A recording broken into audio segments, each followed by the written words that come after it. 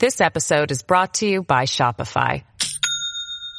Do you have a point of sale system you can trust, or is it a real POS? You need Shopify for retail. From accepting payments to managing inventory, Shopify POS has everything you need to sell in person.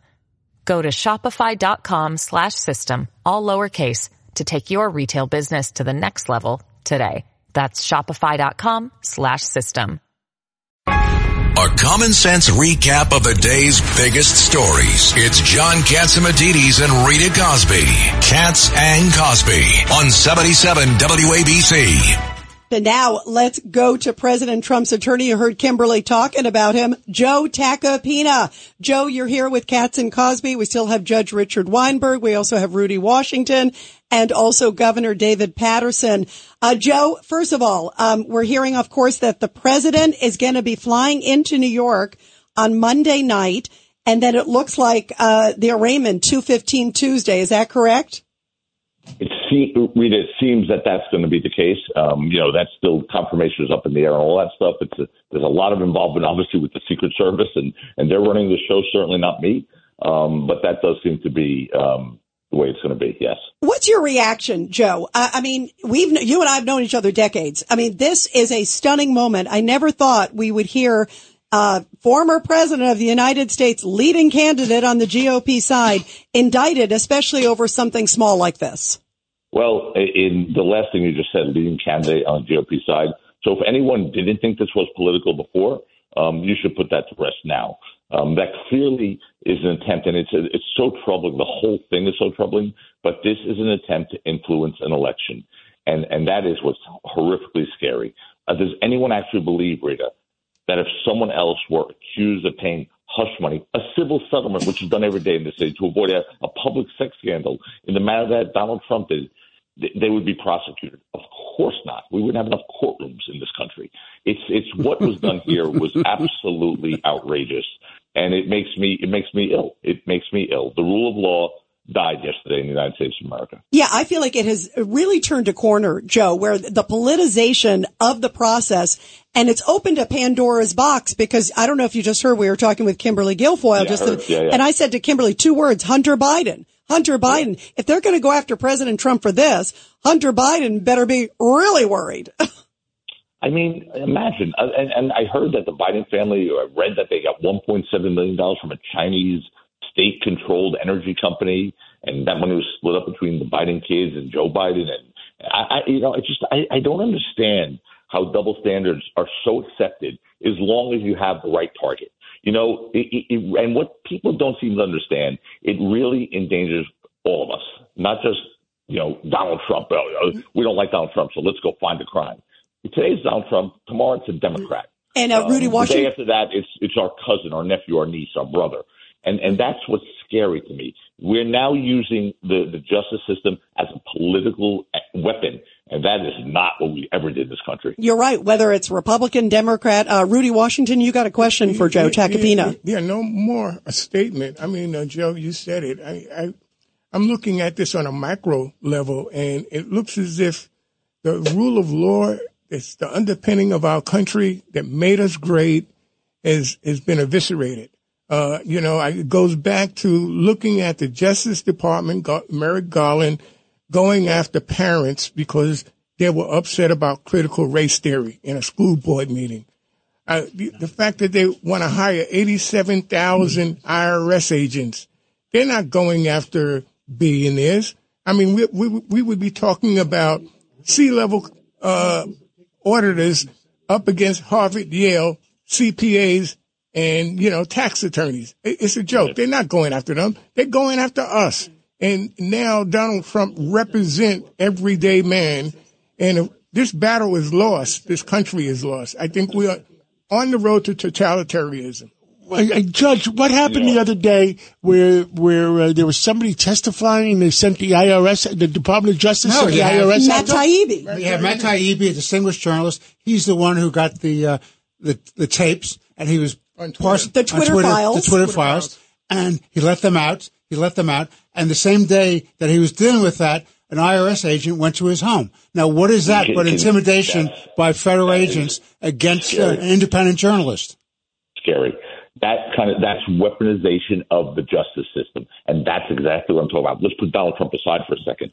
All decent people, whether politically opposed to Donald Trump or supportive of his candidacy, should be concerned about weaponizing the government or prosecutor's office for political purposes. Now, that is what you just said was a really scary notion. I mean, when you think about it, what they've admitted, a prosecutor from that office who wrote that book, Pomerantz, said they despise Donald Trump so much he would have paid to prosecute Donald Trump, which is a horrifying statement for anyone to make, let alone someone in charge with the fiduciary duty of being a. Well, he ran on it. He made it a campaign ad. He literally, you see him in the ad saying, "I'm going to go get President Trump." I mean, there's no gray there.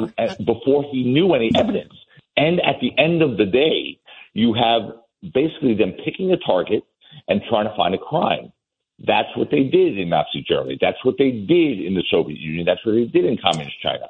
And to me, it's a horrifying thing. I feel like we're in 1938 right now. And if WABC doesn't do their job in telling the truth to the people, that we're in Nazi Germany in 1938 right now trying to get justice for everybody. And the world's looking at us too, Joe. I mean, that's what I'm thinking. If I'm a world leader, if I'm China, they're laughing to the bank right guys, now. Where do we leave? What country do we go to if we have to leave?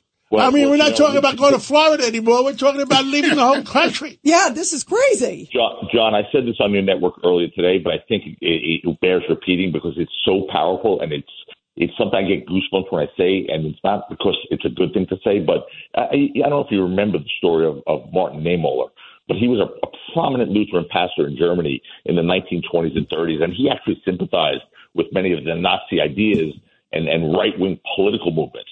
Then Hitler came in 1933, and then Niemöller became an outspoken critic of Hitler and his interference with the church and his. And he wrote that famous poem. And it's not even a poem. It's a quote because and what he said was it takes 2 seconds, but it's where we are now. First, they came for the socialists, and I did not speak out because I was not a socialist. Then they came for the trade unionists, and I did not speak out because I was not a trade unionist.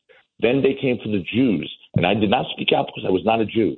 Then they came for me, and there was no one left to speak for me. Bonhoeffer. Bonhoeffer, right. Bonhoeffer, I read his book. You guys are educated guys. Me, what am I? I'm a college dropout. Hey, my father fought the Nazis and the communists, Joe, so I've seen that battle before. And he went to seminary school right here in New York at Columbia, and he attended church, governor, at Abyssinia. Who are you talking about? Bonhoeffer. Yeah, that's right. He attended church at I did not know that. Dietrich Bonhoeffer, exactly. One of the great heroes. This episode is brought to you by Shopify.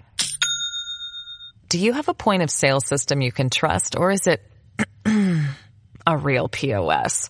You need Shopify for retail. From accepting payments to managing inventory, Shopify POS has everything you need to sell in person.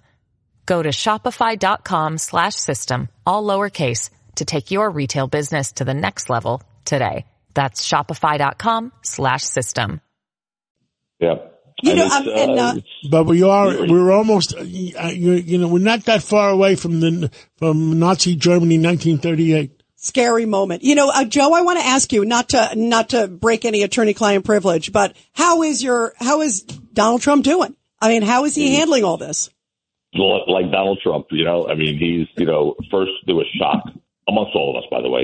Yesterday the game was the last game that they played was, they're going to take 4 weeks off in the grand jury. They'll come back at the end of the month of April, and we'll see what happens. And boom, 5:30 indictment. Joe, what was that about? Were they playing mind games with you? I don't know what they think they were playing. Someone was playing a game because they had leaked to the press that the grand jury was off for 4 weeks, which wasn't obviously the case. So I don't know what they were trying to achieve by that. But in any event, I spoke to him, obviously, after being, shocked, angry, and disgusted by the fact that they were weaponizing a justice system. He then got into Donald Trump mode, which is, now we're going to fight. Let's go. Let's tighten our belts and let's get going, because we are going to fight tooth and nail this case and win it in the courts. And whether it's in the first stage, second stage, or the third stage, this case will be won.